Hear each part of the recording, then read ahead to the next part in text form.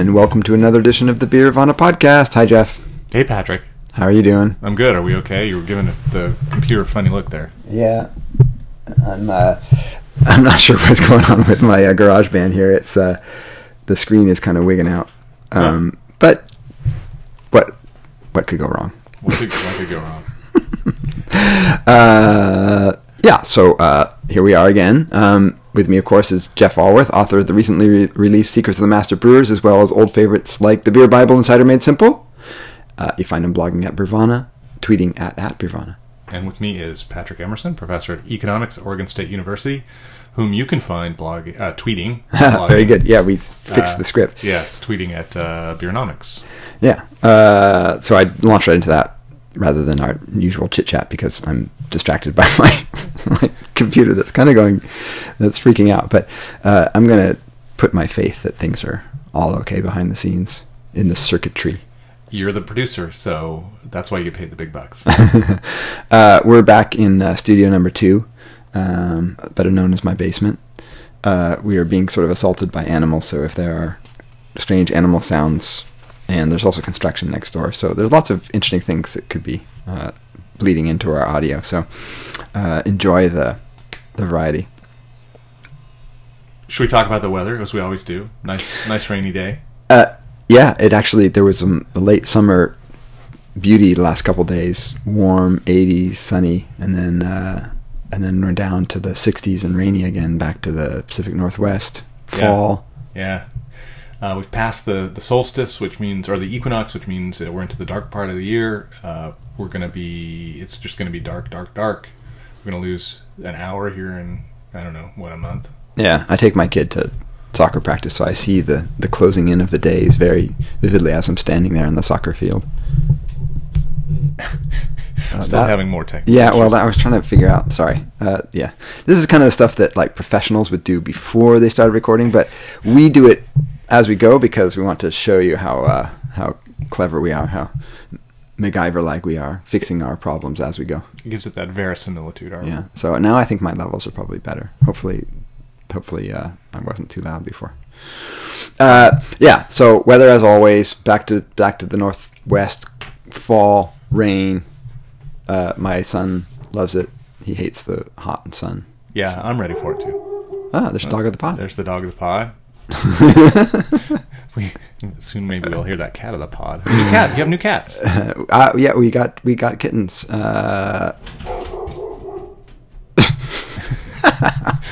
I don't know if our listeners can hear that, but the cats are in the walls, it sounds like. Yeah, well, that's the dog on above barking at somebody going by because my dog's stupid, and will bark at phantoms. Hey, I know that's a good segue to a beer that we're going to taste. Nice. But that's a tease. You'll have to figure that out later. You have to listen to this whole ridiculous thing.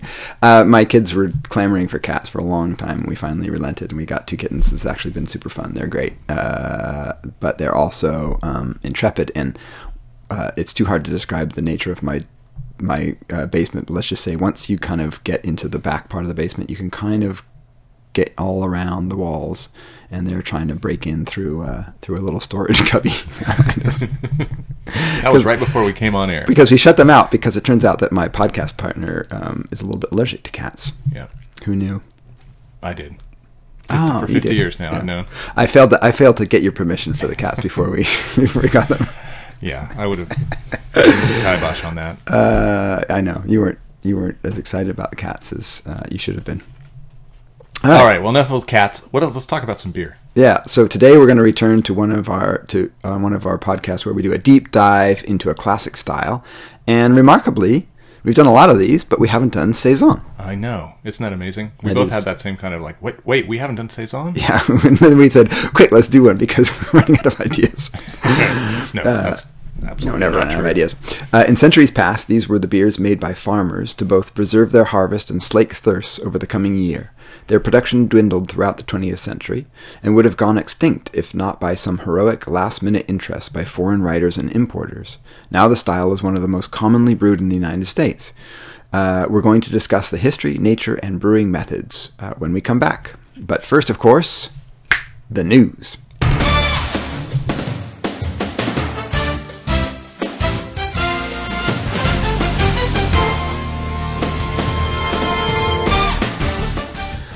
This is a small. Actually, we only have one news item.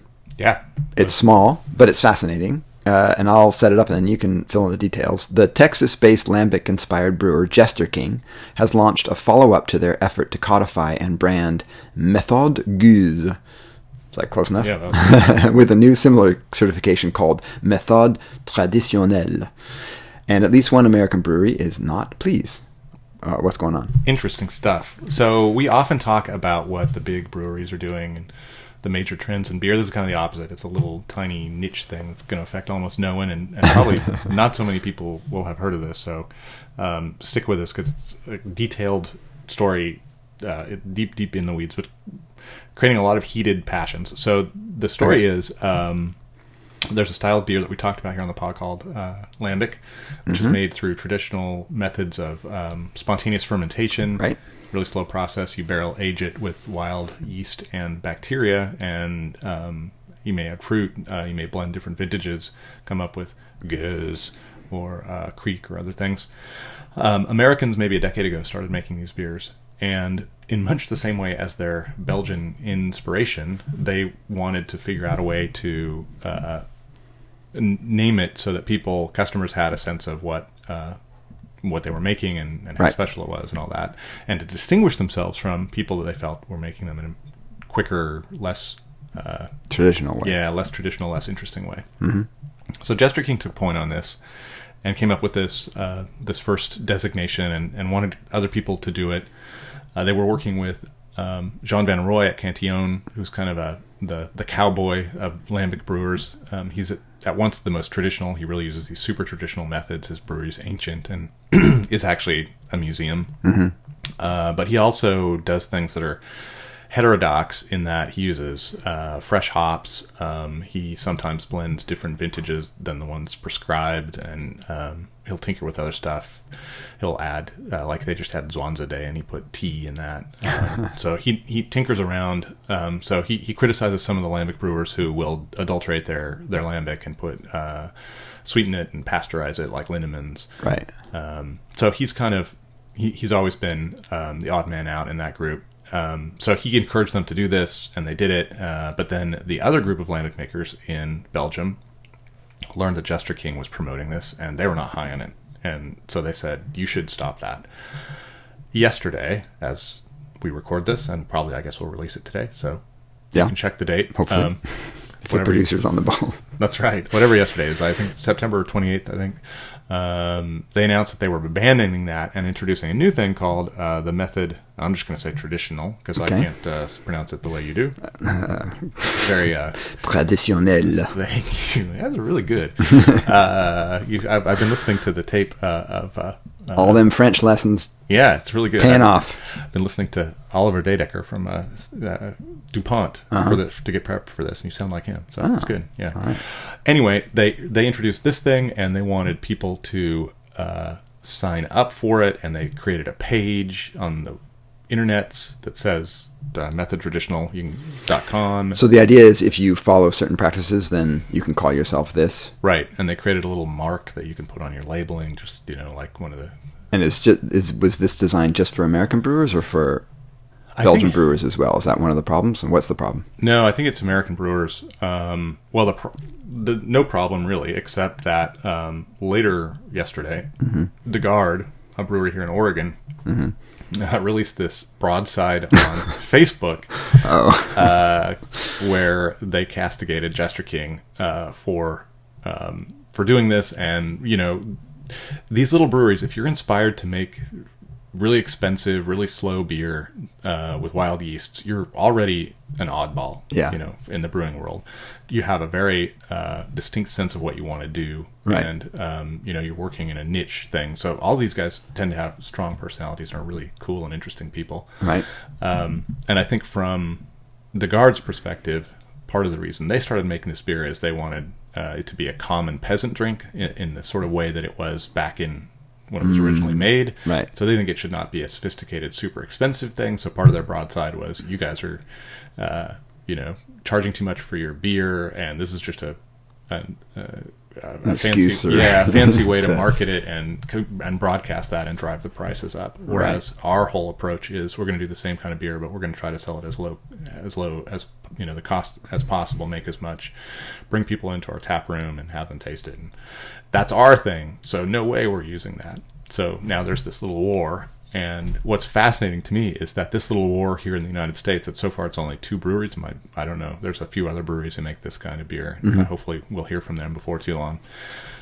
This contentiousness here in the United States actually replicates the kind of contentiousness you see in Belgium. Right. Which is perfectly traditional. So in a way, they've done it. They're a mature. Yeah. You wanted to be just like the Lambic brewers, and so you are. You're a mature Lambic market now. What is is there a contention about the process? So are there things that they do that other breweries don't? Yeah, I mean, this is where it gets into the weeds. The new mark that Jester King wants people to use has 20 criteria for production methods, which is far more strict than the methods the Belgians use to describe theirs. They have a kind of appellation there in the EU for Oud Gers and Oud Creek, which are the two kind of things that are protected. Mm-hmm. And so that's part of the problem. I think it may be even just functionally, that's going to be a challenge because a lot of breweries are not going to do precisely the same method, right? Like even just 2 random ale breweries don't do the same method. So that's part of the issue. I think probably it was also strategically not a smart move to promote this thing. Come up with the criteria and then ask people to sign on. Would have been better to convene a panel of the different brewers together and come up and see what they could agree on and whether it makes sense. And that would be a typical way, but. I don't know. I don't really have a dog in the race, but it is fascinating to watch from the sidelines. And if you're one of those people who spends the hours between 10:30 and midnight reading comments on Facebook, it provides a lot of entertainment. I wouldn't know any of those people. I mean, is it? No, nor would you be one. That's right. It's interesting because we've talked about this before. There is a bit of a mystery behind the beer. It's not obvious to a consumer how a beer is made or what it's made of, and I think this is true in lots of artisanal markets where you really want to tell your customer that this is something traditional and it's made in a certain way and it's authentic, whatever that means. And it's hard. It's hard to get that on a beer label. Like we do these 20 things and this is why you should care. And so I kind of, I get the point that you're really trying to distinguish yourself, and it's hard just to sort of put the product out there and for people to understand that. But I agree, it's difficult to sort of decide on your own that this is how we should do it, and everybody should agree with me right away. Yeah.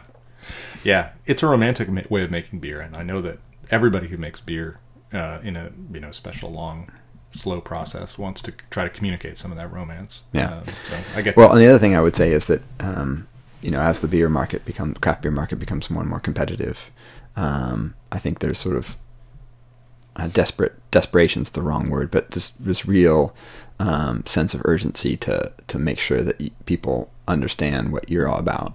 Yeah. Because there's not a whole lot of time anymore probably to really connect with consumers and to bring consumers along, and it's becoming more dog eat dog out there. So yeah, totally. Anyway, okay, this is a good point for us to remind you that the Beervana podcast is brought to you by All About Beer magazine.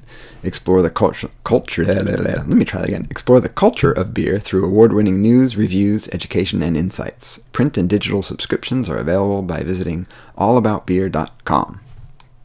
Nicely done. Sort of. If we were a real professional podcast, we'd make you redo that and fix it in post, but we're not. So we're not. And if there was actually any real juice behind that, then we would too. So that's true. What are they going to fire us? Yeah, is that right? What else they got? 2 dudes drinking beer in their underpants. Oh, yeah. Wait a minute. All right, so let's turn to our main topic, which of course is Saison. And I'm going to turn it over to you because I am blissfully ignorant about Saison. I did read the chapter in your book, but that was a long time ago, and I'm old and don't retain things very well anymore. So why don't you start by telling us the history of the style? Well, why don't we turn it over to Olivier Dedeker. I have 2 quotes from him from my visit to the Brasserie Dupont, and I would love to have more. I have much more tape, but he has a really loud brewery, and it was mostly not good. You could kind of hear him, but it wasn't really broadcast quality, and even the 2 clips I have are not great. But in this first one, he sets up a little bit of the kind of spirit and history behind farmhouse brewing, and then once he gets started, we'll pick it up from there. Okay, here we go. And with this barley malt, they are brewing some beer, and that beer, the second fermentation in wood barrels, and was drunk on the summer by the people working in the fields. So we speak of a kind of beer with a low alcohol content, high bitterness, no sugar, no residual sugar, so high refreshing beer. So it was what we call in Belgium bière de saison, season beer, brought in the winter and drank in the summer. Yeah. And these would have been affected by lactobacillus back then. It could be, yes. They are brewing in the winter for microbiological reasons, so to avoid some anarchic fermentations, but with wood barrels, with the basic material they had, of course, I'm sure they had some lactic in the beer. It could still improve the refreshing character of the product. So that was Olivier Dedeker at Brasserie Dupont talking about what a historic Saison would be like. These were very rustic beers. The farmhouse tradition is not unique to Belgium. It's actually, it would have been, I mean, that's the tradition that pre-existed in all parts of the world where beer was brewed. It was a way to preserve your harvest. So, you take some of your grain, you make it into bread. You take some of it, you make it into beer. Right. Anyway, is it just the fermentation timing that turned it into a spring, summer quaff, or? Well, in Belgium in particular, they did kind of late in the game. They were still doing cooling by putting it in a cool ship. Right. And they learned a long time ago that if you did that in the summer, it captured really vicious bugs. So when he was talking about you could only brew in the winter, that was because when you get the wort in the cool ship, you need the temperatures to be pretty low, or else you get really nasty bugs. And by the way, I've never I'm a neophyte, so I've never heard anarchic fermentation, but I love the term. Yeah. He talks about microbiological intervention, which is a nice thing too. So just to kind of describe how that process would work, these guys had like crude breweries in their barns and stuff, and sometimes they would, maybe one farm would have it and other guys would come over and brew. They wouldn't necessarily use the good grain. You're going to use your best grain to make the wheat, the best wheat to use bread and stuff. So you might take your leftovers if you have some little harder wheat. They might have you use spelt, buckwheat, other kinds of things. This gives it a little bit more of a rustic character, the kind of stuff that would go well into beer. Yeah. So wait a minute. This is my first question. I might as well interject here and ask, which is that it kind of seems like a catch-all style, like sort of almost anything goes. Totally. Okay. Yeah, absolutely.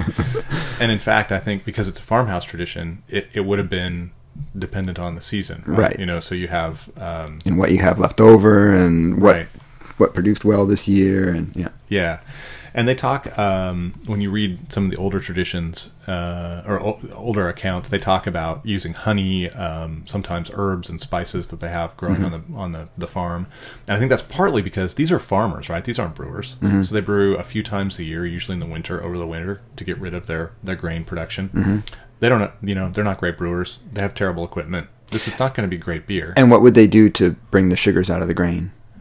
They had maltings. They would malt their own grain. Okay. And that is also not going to be very sophisticated, right? So the maltings are not going to be great. So that's going to be nice and rustic. Lots of different types of grains. So, and that's another reason why you use other things like fruits and herbs, because you're trying to smooth it out a little bit, make it not so quite so bad. Yeah.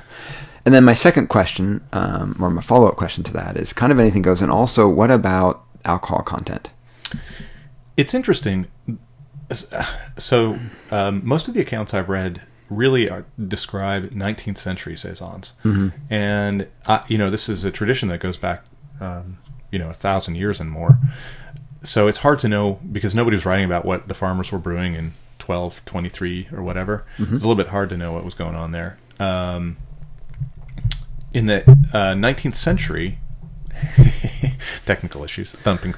Well, so here's the problem is the little table where we have our beer and stuff was thumping on my microphone, and so it turns out that my little table was hitting my big table, and so now I've separated the two tables, and so the thumping should go down. That's good. Our listeners will really appreciate that. In case there's any doubt that we're really low rent here. Yeah. It's not technically this is not our tightest ship. We've had better days. Oh man. Yeah. In the 19th century, the saisons were pretty low alcohol. They talk a lot about the importance of them being low alcohol because they would continue to drink them through the next summer. Yeah, that was exactly what I was thinking. I thought of them as sort of a light summer drink. Yeah, but a lot of the saisons we get are pretty big. This is an interesting development that comes later. Okay, should we save it for later? Yeah, well let's. So while we're talking, because we just talked to or just heard from the DuPont guy. We actually have a bottle of Saison DuPont. Yeah. Before we do this, why don't we play the other clip from him where he describes a little bit of his background. This is one of the most important breweries in the world, and this beer, although it almost went extinct, we'll talk a little bit about it, is one of the most important beers in the world. It is single-handedly inspired probably more imitators than any other beer in the world. Yeah. So. Let's listen to him, and then let's taste his beer. All right. Yeah, it's one of my favorites in the world, too. So here we go. So it's still a family business. I'm the fourth generation of the family. We are 10 owners. So I own the brewery with my brothers, cousins, 10 persons of my generation. I work here since 20 years, first as brewing engineer, and now I manage a brewery since 8 years now for the family. We work 19 persons for the brewery and for a small cheese production, really, really small. And as you pour that beer out, I'll just fill in some of the other background. This brewery was founded in the mid-19th century. It was a farmhouse. It's in a little town in Wallonia, very near the French border. And until the mid-1980s, this is a remarkable story, they were growing their own grain, malting it on site, using a mash tun from 1844, open firing, nice cork action. Yeah. They had an open-fired kettle. You can hear that. That's beautiful. That's beautiful. What the listeners can't see is that it poured out there like champagne. It is one of the most effervescent beers on the market. Yeah, it's about 95% head. It has a cage and cork top, or a cage et oiseau.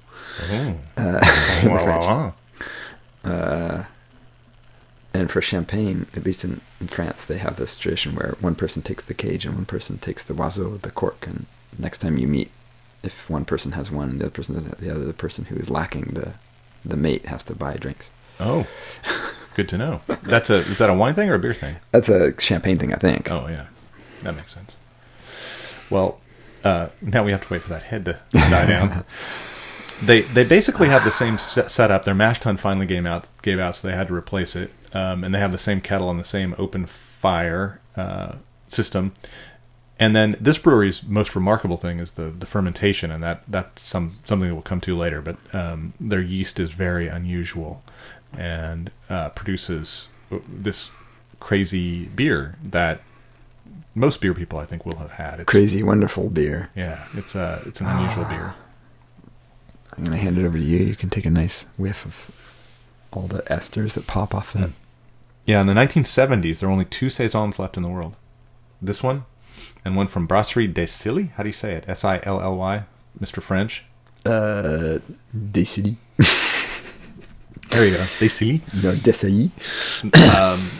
Michael Jackson found them. Mm-hmm. The famous writer Michael Jackson.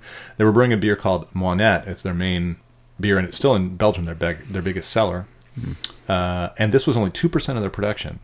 Jackson really loved it, and he called attention to the beer to one of the importers at the time, the American importer for Van Bergen de Wolf, Don Feinberg, who came and checked it out, and he also loved the Saison DuPont.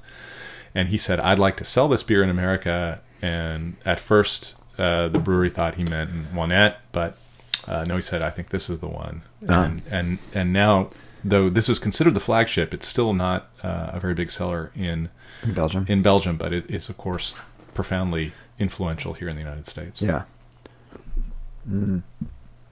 So, what are your thoughts on this beer? Well, it's always been one of my favorite because it's really complex and sort of sour, but without being overwhelming, and has this amazing ester bouquet that's hard to sort of pin down. But it's pretty phenolic too. That's another thing that really pops. It's very peppery. Mm-hmm. So it's got, it's fruity and peppery, and it's also really hoppy. This is the thing that Americans have not followed up on so much. Most American saisons we'll come to in a while. They have not. In many ways, American saisons don't look or taste like this. They've kind of gone another way. Sometimes the original is too big. Like you can't ape the original. So Americans have gone. There's a lot going on in that beer. So you have some pretty strong esters that are coming from the yeast. You've got a pretty strong hop profile. As you said, the phenols are in there. And it's a fairly big beer. This is 6.5%, I think. Is that the same as in Belgium? Yeah. Mm-hmm. So it's complex, but it's amazingly drinkable. Yeah, and it's very dry, and it's got you called it sour. I get kind of a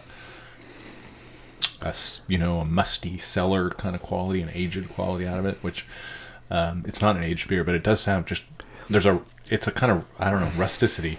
Yeah. Somehow. Yeah, it's almost a slightly citrusy sour. Mm-hmm. Yeah. It's not like the really bracing sour that you get in some like lambics, I guess. Yeah. But it's got a little bit of that citrus, a little pepper. It's very nice. Yeah. It's a classic. So an interesting thing happened. You asked about the strength of these beers. Right. After the World Wars, Belgian producers reinvented Saison as a kind of sophisticated thing. That's when they started bottling them and selling them commercially. And they put them in the cage and cork, however you said that. The cage oiseau. It's the bird. It's the bird in the cage. Ah, the bird in the cage. Oiseau is a bird. They started putting the bird in the cage, and they made them very strong. Mm-hmm. And they went for a much more upscale audience. So they took all the characters that had once defined them as kind of a rustic farmhouse, almost whatever the opposite of sophisticated, sort of hillbilly beer, and reinvented it as this sophisticated kind of upscale stuff. Right. But that didn't, and they had a heyday for a little while, and then they started dying out. And by the 70s, they had mostly died out. The idea of the Saison didn't really even exist in Belgium. So when Jackson and Van Bergen de Wolf kind of saved it, Americans came along and they started getting really interested in this beer style, and then that's when you started seeing, probably not until really the 90s. I don't know that there were any of these things being made in the 80s by early craft brewers, but that's when people started really getting interested in them. And I think the first Belgian, as Americans got into Belgian styles, the Saison was definitely one of the first they were interested in, and we've seen a ton of them made since then. Yeah, well, I wonder if, and this is pure speculation, you might have more better guesses than me because you know more, but if it was really a sort of a farmhouse style and people were malting their own grains, they might not have been able to extract a ton of sugar, and so the efficiencies might be pretty low. Well, not efficiency, but just the alcohol content might be pretty low just because there wasn't a lot of fermentable sugar in it. Yeah, I bet that's totally true. It strikes me as the Saison DuPont is a great. Actually, the thing about Saison DuPont is it's kind of an all year beer for me. Oh yeah, it warm you up in the winter. It was kind of refreshing in the summer. Yeah, but it's not really like a big session summer beer where you're thirsty field workers are going to come in and and drink a whole ton of it and then go back to work. Right. It's for when it's time to take a nap. Yeah, it is a more sophisticated beer. I mean, it definitely is brewed for sophistication, mm-hmm. and that brewery has. It's a wonderful brewery because it does feel like a farmhouse as you're walking around. It is a farmhouse, and it's in the middle of. It's in a little town called Torp. I don't know how you pronounce that. Mm-hmm. In Wallonia. And there's basically no town there. There's the brewery, and there's a couple of other buildings. There's a pub across the street called The Caves, and other than that, it's just farmland. And when you're there, it feels very much like you visited a farm. And yet, all the beers Olivier makes are just amazingly sophisticated. These are like you could put these on the finest tables anywhere in the world. So it's this interesting contrast between the high and the low, and I think that's what's always captivated people who've come to this beer and come to this beer style is the connection to the land, but also the sophistication that it produces. And do you have an idea how much of his beer he exports? A lot. I think 40%. Mm-hmm. I was looking through my notes. That was when I visited, which has now been about 5 years ago. Yeah. So, and I know that he was hoping to increase production. And since this Saison is the one that is the most common or popular in the export market, I imagine that ratio is a lot higher for the Saison style. Yeah, and it may have gone up if with the increased production, if that was to meet the export market. I'm sure the proportion of the Saison has gone up. He also now does a dry hop version of this beer, which he'll release. Those will be hitting our shores in probably a month or two. Oh, okay. After the harvest there, and those are really nice. They're the kind of beer you have to drink fast. I mean, there's a little window for you to actually taste it. But it adds another peppery note, and since it's always been a hoppy beer, I think it's a cool thing. And he does it with a different hop each year, so you can look on the label and it'll tell you which hop he used. Oh, nice. And what does he call it? It's just dry hopped Saison DuPont. Dry hopped Saison DuPont. Yeah, I remember coming across one of those a year or two ago. I think I was with you, in fact, and you told me to buy it. So yeah. Okay, so it's kind of a catch-all. Style. So how do you define it? Yeah, let's go back to the style. Because it can be weak, it can be strong, it can be dark, it can be light, it can be made out of all barley, it can be made out of wheat, spelt, oats, all these other things. You can put spices in it. You can do all kinds of amendments. I was confronted with this question when I wrote the Beer Bible, and I had to try to figure out, okay, what characterizes this? So I came up with 5 kind of markers, and only one I think is really critical. Okay. But when you look at the style, you see that rustic grains or rustic grain quality is often present. So this beer, one thing we didn't mention. Yeah, we didn't mention it, but it's really hazy, and haze is almost always common, and that comes partly from these grains. Saison DuPont is made with only Pilsner malt, so it doesn't actually have any rusticity, but it has kind of a richer mouthfeel and a sort of cakiness that would be suggestive of those kinds of grains. You find that pretty often, and sometimes in American versions you'll see Boulevard Tank 7 uses corn, and they wanted to call. They're in the middle of corn country, so they wanted to call the rusticity of their terroir, which is their place. They have corn, so they threw that in there, and I think that's kind of a cool thing that you can do with saisons. Yeah, is what you have locally is what you should put in a saison. Right.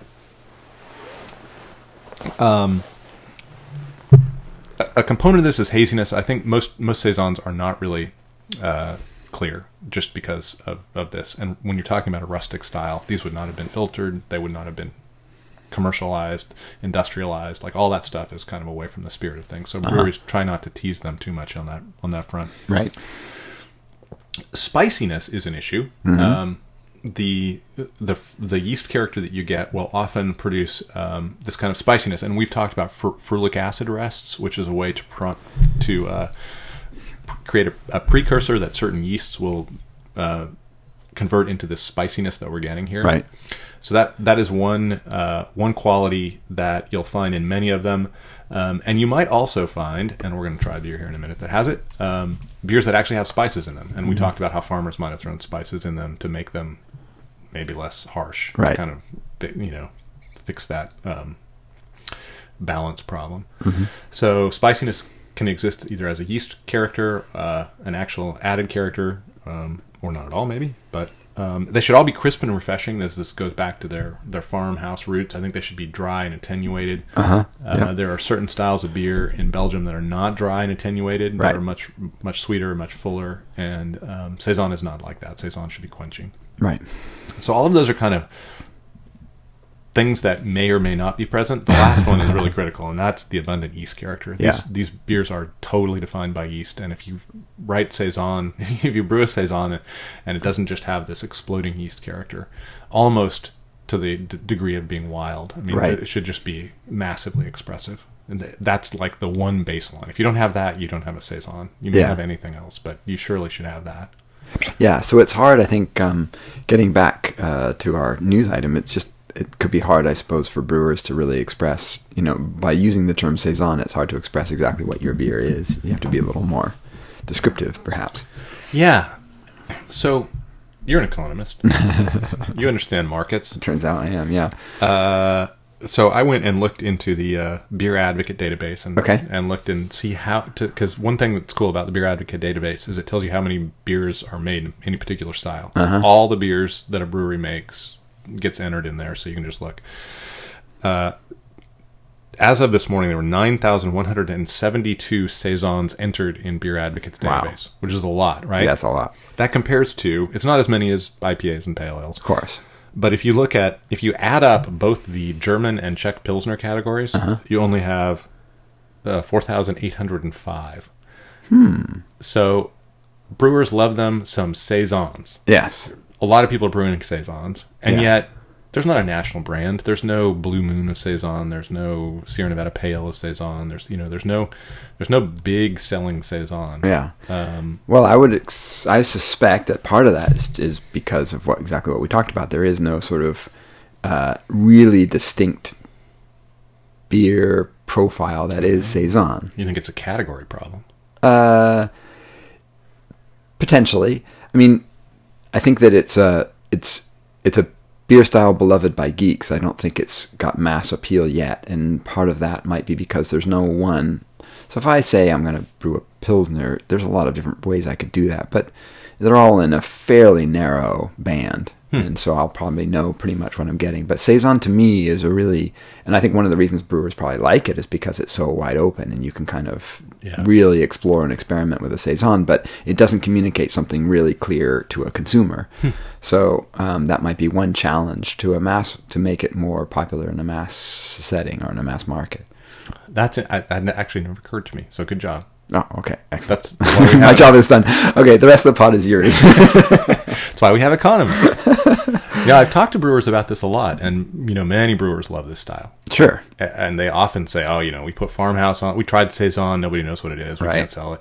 We tried Farmhouse. We think that sounds, it's evocative. It's cool. No, people don't know what it is. It never sells. So it's a challenge, and I know that there are many brewers out there who, if they could figure out a way to sell bucket loads of this beer, they would be delighted. Yeah, one. I don't know how many brewers do this. I'm trying to think of local examples. I can't off the top of my head, but you might. But one way I think you could go is to really market it as a summer beer. Keep it pretty low alcohol. Yes, I hand you that thingy. So Jeff has the second Saison in our little trio here. Didn't mean to interrupt. Continue. Well, I was going to say that you might want to sort of play off the fact that it's a beer that was traditionally consumed in the summer and lower the alcohol content, keep the yeast character, but make it a very sessionable and a very approachable beer. I remember this from the. So I just had a birthday, and my lovely wife brought home a bottle of the Fantôme Saison. And the first thing that occurred to me when I did it, or the first thing that I noticed when I did it, is that it has a cap. So you use your bottle opener and you open the cap, and guess what's underneath? A cork. A cork, for which you need a corkscrew, which we do not have here. We don't have. And I'll tell you, I was a little concerned because as I pulled that cap off, there was nothing, and I thought, oh no. Yeah. No, I had the same. I was like, wow, these guys are really thorough. Yeah. Making sure that this bottle is sealed. So we'll probably have to take a little break and find us a corkscrew, which I have, but not at hand. But let me just finish my thought before we do that, which is one way is to really sort of try to market it as a summer beer, because I think it works really well as a summer beer, a sessionable beer. So keep it below 5%, have a nice yeast character, nice sort of golden hazy beer with some of these interesting yeast esters and phenols, and there's your winner, man. So there's my. All right.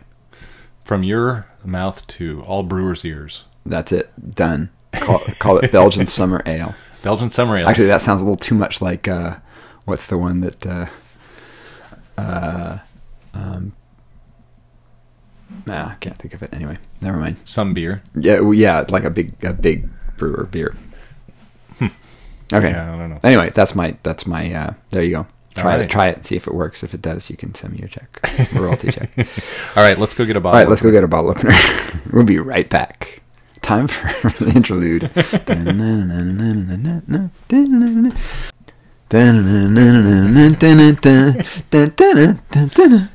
Okay, now we're back with the corkscrew in hand. And in fact, I even have the corkscrew inserted into the cork, and here we go. Ooh, nice. Some good sound effects. Yeah. Today. All right. We're doing badly and well in our production values. Tell us about this beer, by the way. So it's Fantôme. What is it? So this is a beer this is one of the first, kind of the first of the Belgian craft beers that came along in the, I think, late 70s or early 80s, somewhere along there. Certainly by the 80s, this beer was out there. And it's made in the Belgian Ardennes, and it's just a weird. This is kind of a legendary beer because it is enormously variable. It is very farmhousey, so almost like 19th century farmers. Probably had good just years. Don't know what you're gonna get. Yeah, it's pretty effervescent. But excuse me, but not nearly as effervescent as DuPont. It's got a crazy nose. Describe it. Well, it's really spicy. Yep. Yeah, it's just, full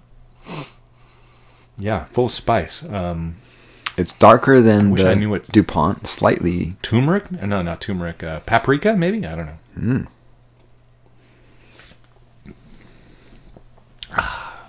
It is darker. It's more of an ombre. Wow. Yeah, it's hard to pin down that spice, but it's like spice. So this is an interesting beer in that it is actually made with spices too, and that I know that the brewer Danny Prignon, Prignon, Prignon, kind of mixes up his blend of spices.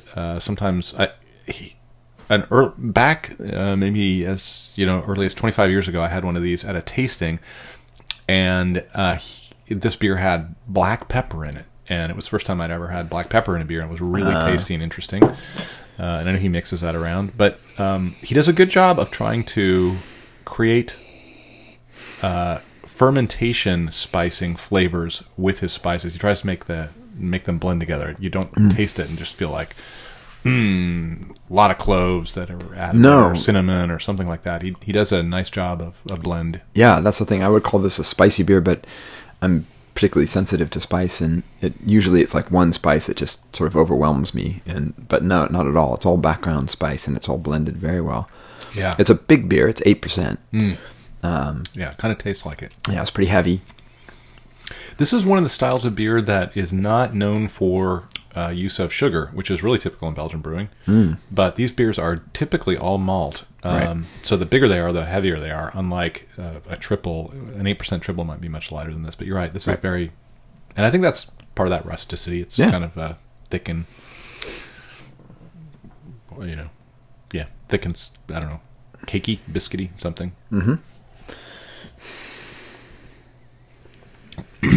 I confess I haven't had Fantôme in a long time, and I'm really impressed with this beer.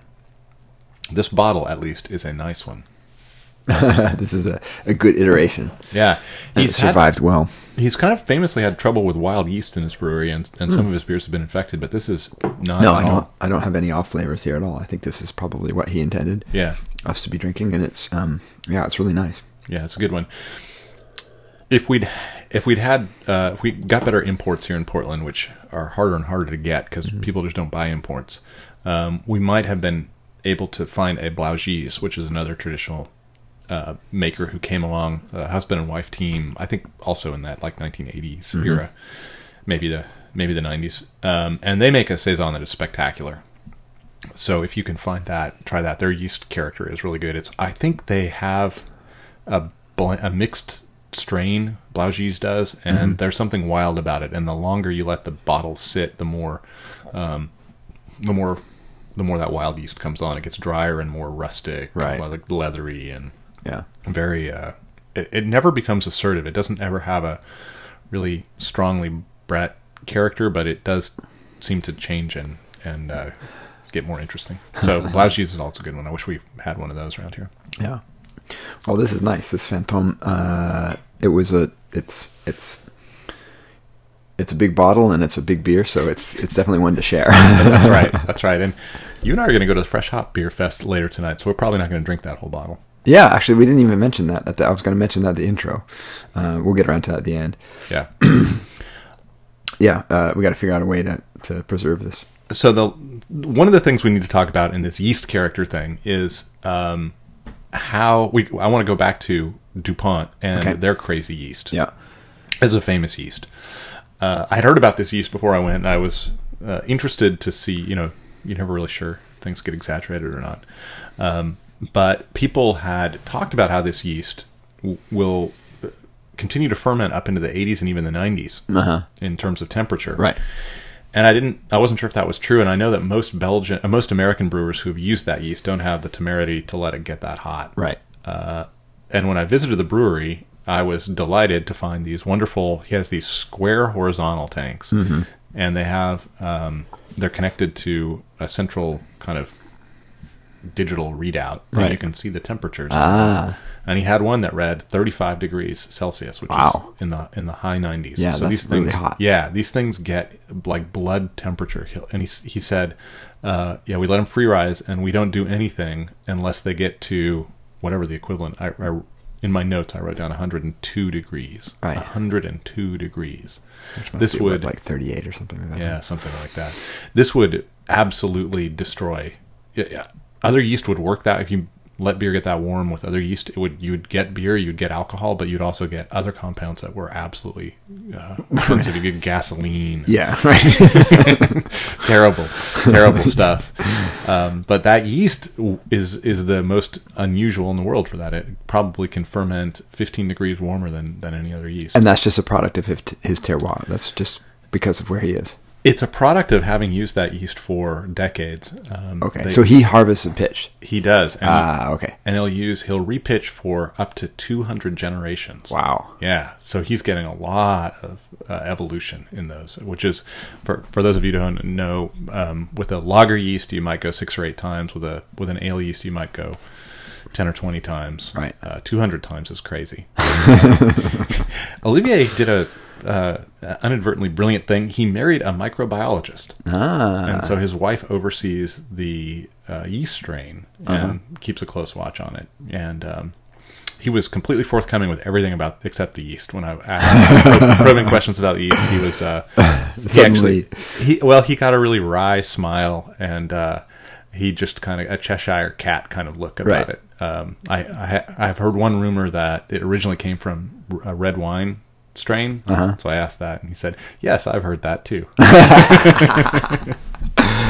Good. You got to have some secrets. That's right. And with DuPont, it's all about the yeast, so that's a really good one.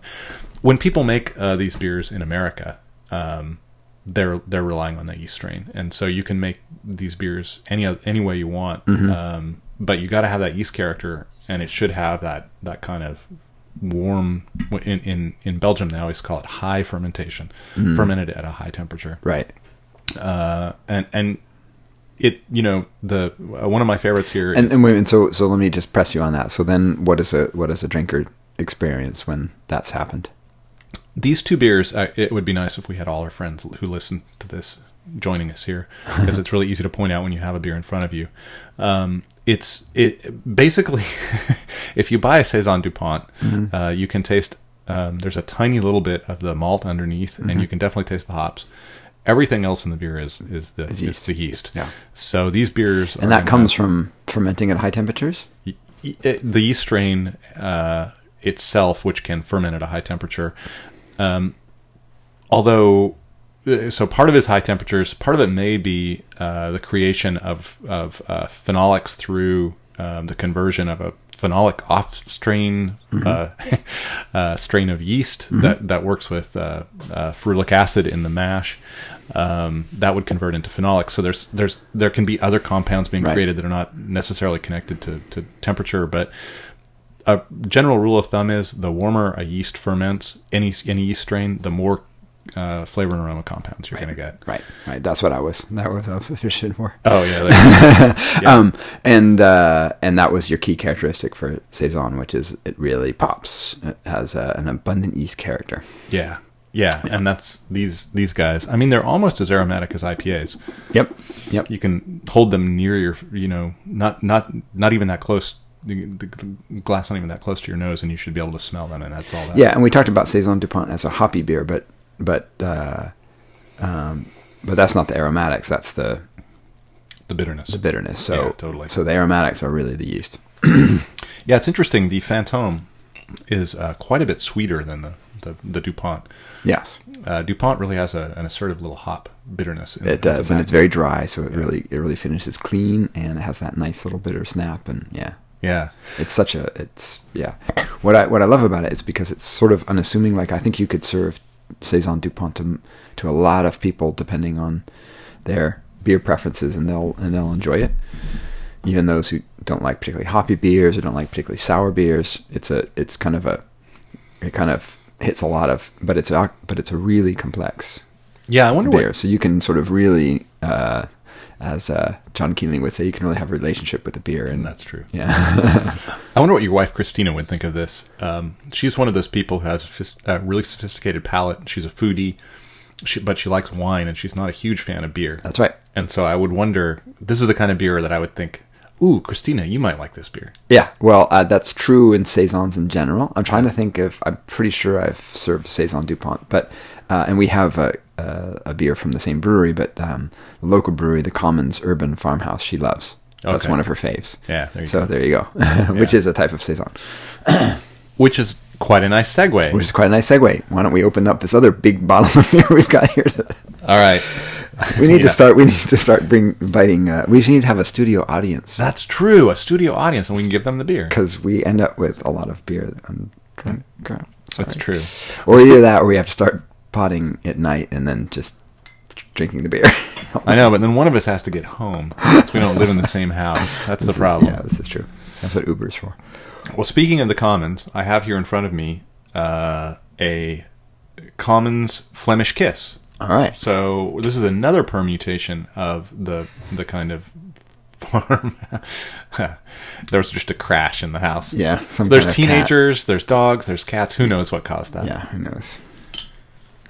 So we're back. So now we're into the United States, where this is a local brewery, the Commons Brewery in Portland, Oregon. A brewery learned that it's going to go out of business at the end of the year. Unfortunately, a brewery that's struggling, and there's to your point about difficulty of selling Saisons. Because it's a brewery largely built not around a big IPA, but around one of my favorite beers of all time. Their Urban Farmhouse Ale is a wonderful Saison, I think. Yeah. But anyway, so now we're into U.S. interpretations of what a Saison is, and this is a particular one. That was good. That was good audio there. Thank you. Yeah, it's a lot of banging and clanging. I don't do that as elegantly as you do. So this is described as pale ale with Brettanomyces. Yeah, so this one is Flemish Kiss, and this is the kind of more modern yet throwback style of saison, where brewers have added wild yeasts to kind of capture that quality that would have been present in the 19th century before we understood about what, when you had that microbiological intervention. Right. Basically everything that the Commons does is some version of a farmhouse ale. So when they call this a pale ale, I don't know. It's not a pale ale like Americans think of pale ale. Right. It's about as dark. It's not even really pale as a classic. It's a little darker than the Fantôme. I think maybe they did that to try to gull people into buying it. Like, yes. Oh, maybe it's like Sierra Nevada or something. Right. But it's once you throw some Brett in there, it's probably not. This has long been one of their most beloved beers. Brettanomyces brings that. So they do. They the way they described it on the label. Excuse me, can't talk today. Is they brew kind of a pale ale and then they ferment it, and then they do a secondary fermentation with Brett. Yeah, it's a great way to make a beer, and many people who make saisons will do a mixed culture. I've never had this beer before. Oh, really? No. Oh, it's a great beer. I wonder if many people are doing what we're doing. I've been drinking a lot more Commons than I just trying to get to the last gasp. I wonder if they're having like this massive sales rush now. That is really nice. Why haven't I been drinking this beer? I blame you. Don't blame me, man. These kinds of beers are great because you start out with a well attenuated beer that produces a lot of esters, and then you add Brettanomyces, so there's not so much sugar left over. Right. So it doesn't give you that really crazy, that giant Brett thing. Mm-hmm. That's what really strikes me. Yeah, it's very nice. So it's very restrained. Sorry, I stepped on you. No, it's fine. It's a very restrained Brett taste. You get a little bit of that sort of rustic barnyardiness, but just really subtle. Yeah, and it's kind of like it is. I understand why they call it it reminds me a little bit of a Flanders. You know what I mean? Mm-hmm. The Flemish Kiss. Yeah, the kiss from the Flanders. Yeah, yeah, it's a great beer. There is so much. The palette is so broad with saisons, and the potential thing you can do is so broad that you can just have a lot of fun, and brewers do. And this is a great example. It's nice. It's 6.5%. It finishes pretty dry though. It's not heavy at all, and you get a really nice yeast character out of it. Yeah, the yeast character is built from wild yeast, and it's interesting. I would say that the yeast character, if I had to rate it, if we went back to our New England IPA rating system, I would say it actually has less assertive yeast character than the Saison DuPont. Yep. Even though it's got wild yeast. Absolutely. So that just goes to show you how a regular strain of domestic ale yeast, like they use at Saison DuPont, can be so crazy expressive. Right. Even more than wild yeast. Yeah. In certain circumstances. So so there we go. Saisons. All right. So what are other, for listeners interested in tasting saisons? You'll find Saison DuPont everywhere. Yeah, it's but pretty easy. What are good local or domestic and other imports they might find? Ommegang Hennepin is probably the maybe the best selling saison in America. Okay. I'm guessing maybe. Yeah. A great version. I like it a lot. It's one of the older ones. One of the first ones to make it to market. Very nice. Mm-hmm. I mentioned Boulevard Tank 7. That's one of my big faves. They do a Brett aged version as well, so you can taste those together. Those are kind of fun. Among the Belgian ones, I mentioned Blaugie's Monniers. How do you say that? Oh gosh, Monniers. That's the one I would look for if you're looking for Blaugie's. Kirkham is this cool little brewery that makes what they call they have this Bink series. Bink Blonde. Yeah, and they call it a blonde ale, but it is so not a blonde ale. It is really it is definitely a saison, and maybe this is what Americans should start to do. Just call it something else to get people in there. But it is it is one of my favorite beers in the world. I would say it's one of the most characterful beers in the world. It's certainly very saison-y. It's got an especially nice rustic malt character. The malt is really interesting. It's got a lot of kind of the classic yeast character you look for, and it's got these wonderful kind of wildflower herbal hops, which feel like they're almost wild field hops. It just feels very much like the kind of beer that maybe was made on a farm, but by a good brewer. Right. So I love that Kirkham. one. Yeah, so that one's Kirkham. Kirkham. And then another Belgian one that you can sometimes find, and I'm not going to pronounce this well, Gendrenouille. Okay, I'm going to try. Gendrenouille. Okay, man, I'm really glad you're here. That was good. It was founded by two young guys who were in the hops business and spent a lot of time in Yakima tasting American hops. Yeah. So when they founded this, they kind of married hops and the Belgian, they're Belgians, the Belgian yeast thing, and they come up with they name them by numbers, and their version number 4 is sort of their flagship, and it's they managed to use hops in a way that much the way that Americans use hops to create fruity flavors. They use fruit to marry very nicely with the yeast character, so they get the fruity. The hops are creating a fruity note, which is very cool. So cool. That's a good one. Goose Island Sophie is also nice. You can find that a lot of places. Right. Kind of a classic old one. That a lot. If you're not AB averse, it's a good one. And I'm sure your local brewer makes it, because basically many do. So, do you have any favorites? Well, I've kind of revealed my favorites. Our local Commons Urban Farmhouse is one of my all-time faves. Unfortunately, might be not long for this earth. And then Saison DuPont. Yeah.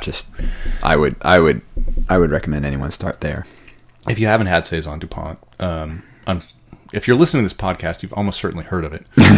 and if you haven't had it, you maybe take this. Well, and it's also one of those things, if you hadn't had it for a long time, which is often the case for a lot of beers, it's definitely use this as an excuse to go back and rediscover it, because it's pretty phenomenal. Totally.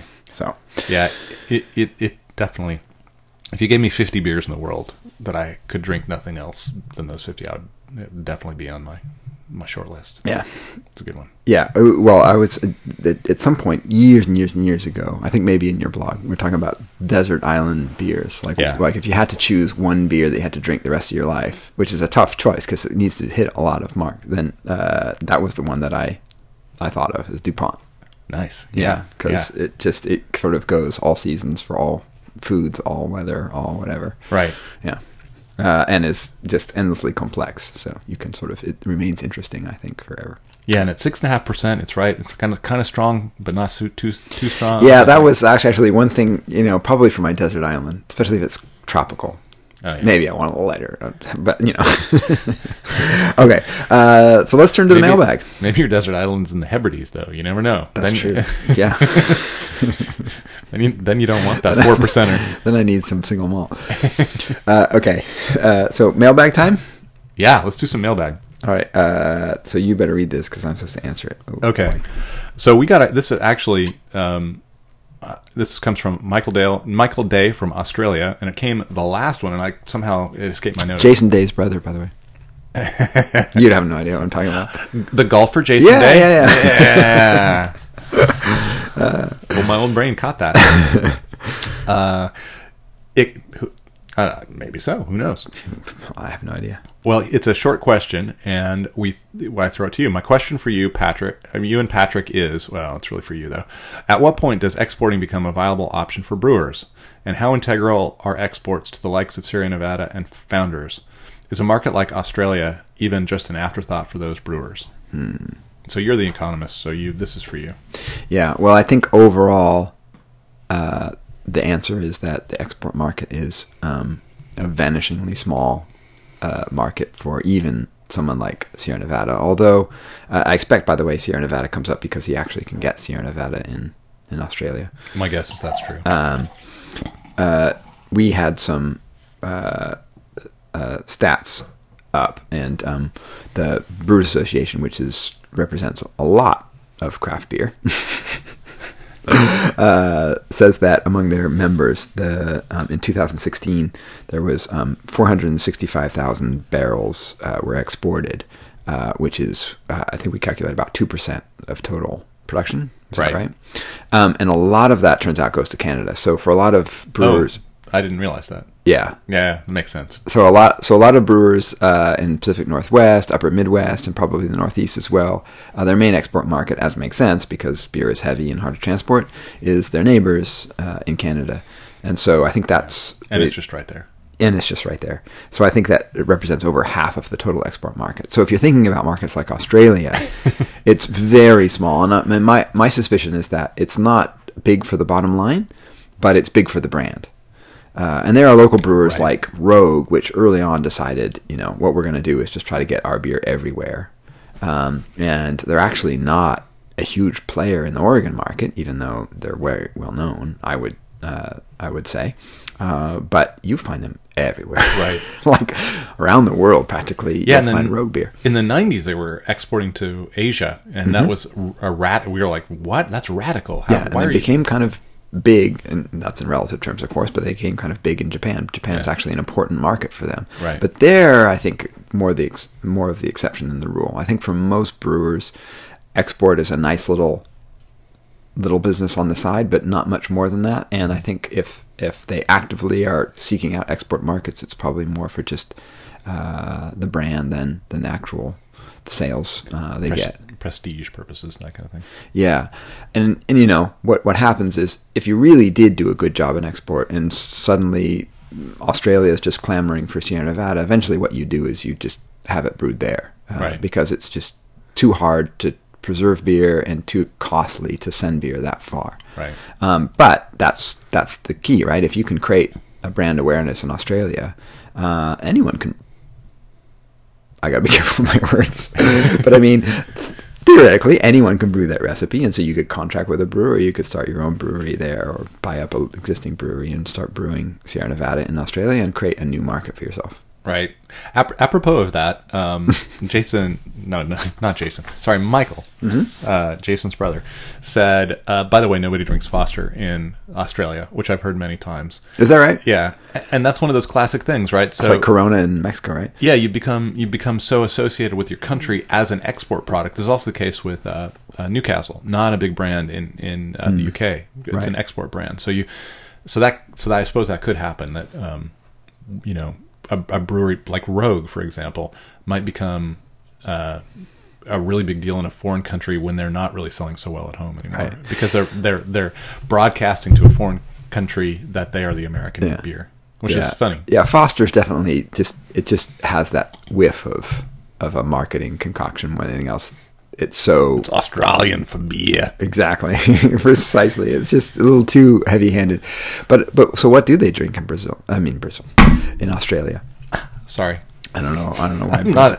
I've not been drinking that much beer, but I'm just smashing around like a wild thing. This whole pod is defined by crazy smashing noises, levels going crazy. I wonder what the big domestic brands are in Australia. I don't even know. I haven't been there. I don't either. It's really far. I've never been to Australia. I'd really like to go to both Australia and New Zealand. So whoever the big beer brewer is in Australia, why don't you pay for us to come, and we'll come over and we'll drink your beer and talk about it. And we'll put you on the pod. Yeah, and that'll put you on the map, worldwide. All of a sudden, you'll start selling beer. We need a new sponsor, by the way. So that's right. This space for rent. Just let us know. Yes. We're pretty cheap. All right, so the next one. This next one is giant, and you should just take... I'm going for it. Ready? Are you going to read the whole thing, or are you going to just pick part of it out? I'm going to... You'll know when I'm done. Okay, all right. Which means I don't know now. Yeah. So Kevin McAvoy, who lives in Boulder, Colorado, has a fairly big mailbag comment here. It's now, I'm a fairly casual home brewer and far from a water chemist, but I'm totally prepared to eat, and I'm totally prepared to eat my words. Always good to start conditionally. But I think we might be misunderstanding what your city's water supply is like. while it may be a delicious and untreated, is that really a thing in municipal water supplies? We'd mentioned that, I think. Yes, but not for long, thanks to the EPA. Right. Anyways, is it the EPA or is it the I think it is the Food EPA. and Drug Administration, FDA? I think it's the EPA. Anyway, we're not going to be allowed to untreat. Too many wild animals poop in our water. Yeah. Okay, anyway. Okay. This wasn't a long enough question, so no, you had to go so on I've had to, a 2-minute digression. Okay, basically the point is, is there any such thing as a municipal water supply that creates an entirely neutral canvas, one that doesn't have any sort of mineral or other or particular pH? He thinks that's not really possible, that any municipal water supply is going to have its own particular characteristic. And brewers basically have to know what their local water is and then know how to amend it to create what they want. And is that a pretty good paraphrase? That's a good paraphrase. And the reason it came up was because at one point in a recent pod, the last pod, some pod, we mentioned that Portland's water is basically neutral. Yeah. And he found that unlikely. Right. Well, I'm here to tell you. Do us some learning here. Unlikely as it may sound, it's true. Yeah. We have basically rainwater. It's basically rainwater. It falls from the Oregon skies, lands in a watershed that funnels into a reservoir called Bull Run, and when it has been tested, it has actually I don't know how to read these things. Ca+2 magnesium. All the different chlorides and various things. Mm-hmm. When you look at Oregon's compared to everybody else, we have we'll have 1 or 2 parts per billion or million or whatever the measure is, and other cities will have hundreds. We basically have neutral water. There's almost nothing in it. So I used to live in Denver. He lived in Boulder, and I don't know about Boulder's water supply, but Denver actually control and it's completely soft, like alkalinity for. I'm looking at a place here, and there's a place that compares them all in Texas. 247. Ours is 9. Yeah. So what is the pH? One is 228. Our pH is it's pretty close to 7, I think. Huh. Okay. So the thing I'm looking at. Oh no, it does have it. Wait. Keep talking. Okay. So I don't know about Boulder, but I imagine it's something similar. Denver controls this amazing watershed in the Rockies. So basically it's all meltwater. It's all snow. And so I would think that it's pretty close, except if it gets treated, which I'm sure it does. And he says, well, the water has to run over rocks and things like that, so it's going to pick up some mineral content, which, I agree. I am no geologist or water chemist, and so I can't tell you exactly how much minerals you pick up just from surface contact with rocks, but I imagine it's reasonably small. Go ahead. Yeah. pH. My source is seized up. It's seized up. So yeah, we can mention that later, I think. In any case, we have very soft water. There's just no minerals in it. There's nothing in it. So it does function as a fairly neutral palate. There are a few things in it. It's not 100% like reverse osmosis. Apparently the pH of Portland's drinking water ranges between 7.4 and 8. Oh, there you go. So not 7. So pretty close. But I mean, in essence, he's right. There's nothing. I mean, there's going to be a little bit of anything in there, but it's pretty close. It's about as close as you get to rainwater. Yeah. And when you talk to brewers here, so that's the chemical. When you talk, the practical is when you talk to brewers here, they don't bother treating it unless they're trying to add something in. They treat it as a neutral palate too. Yeah. So they will add it, but they don't have to do anything to get it back to neutral. Right. That is an advantage Portland brewers have. But stay tuned for our upcoming pod. All you ever wanted to know about water, which we still haven't quite figured out how to make entertaining. No, but I think I found a packaging guy. So all right, so yeah. packaging is coming, but we do recognize that water is obviously a key ingredient in beer, and we plan to do a pod, and then you'll know everything there is to know about water, and That's so right. will we. Okay, so there you go. Portland water, the best. I just want to emphasize except that. when too many animals poop in it. Well, So a little it might not cryptosporidium. Our biomes just aren't. They're not. They don't have enough stuff in it. That's why. So we have to start treating the water according to the federal government, and there's a big question about whether we go cheap and do a little UV treatment, just a little quick flash of some UV light, and that gets rid of all the cryptosporidium, or whether we go full on. And so that's the ongoing debate in Portland. Either one's going to be costly, and I think the people like the brewers prefer the UV treatment because it doesn't do much. So we'll see. Yeah. All right. So that basically rounds us up for our podcast. You asked me about my favorite saisons in lieu of a Sherpa. Tell me what your favorite saisons are. Well, I mentioned the ones, of course, the ones that I recommended were the ones I would choose. I think Kirkham and Blaugies, in addition to Saison Dupont, are the ones that I would encourage people to look for, especially Bink Blonde. It's not a beer that anybody talks about. It's one of those ones that doesn't have the cachet that some of these other breweries have. And it is extraordinary. So, Bink Blonde. Bink Blonde. There you go. All right. So, thanks very much for listening to the podcast. A few words going out about how to contact us. Jeff blogs at the Biervana blog at its new address, beervanablog.com. Tweets at Biervana, and there's a Biervana blog Facebook page, which is a great way to leave comments.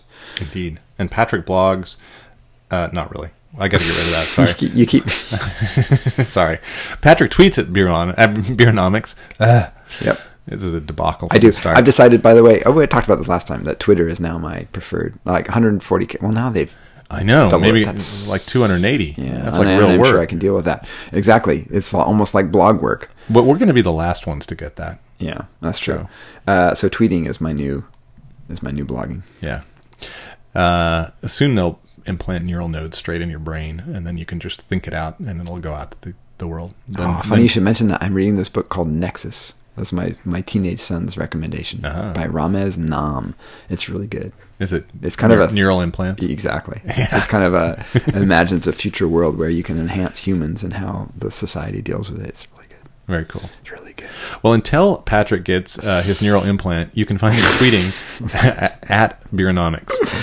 And if you'd like to send us some feedback, email us at jeff@beervanablog.com or visit the Biervana blog Facebook page, as I already mentioned. We'd love to hear from you. It's really nice to have a mailbag each week because otherwise we're hurting for content. And thanks to those of you who have gotten us going here. Good questions. Yeah, Kevin and Michael. Michael, say hi to your brother Jason. And good day, mate. And Kevin, you're from Boulder, so I don't have anything. Okay. Go Buffaloes. We got a cheers, so let's see what I got here. I'm going to pick up I think this is, oh man, we've kind of mixed up. I think this is the DuPont, right? Yes, that's the DuPont. Smell them. And this is the Commons if you want that one. Was that the Commons? Yes. I poured the Commons in the other one. So you have a Phantom Commons blend. I have a Phantom Commons blend inadvertently. All right. We should have different glassware the next time when they're all 3 glasses and they all look quite similar. Yeah, unlike Jeff's house where he has specialized glassware for everything, I have nothing. Don't say that out loud.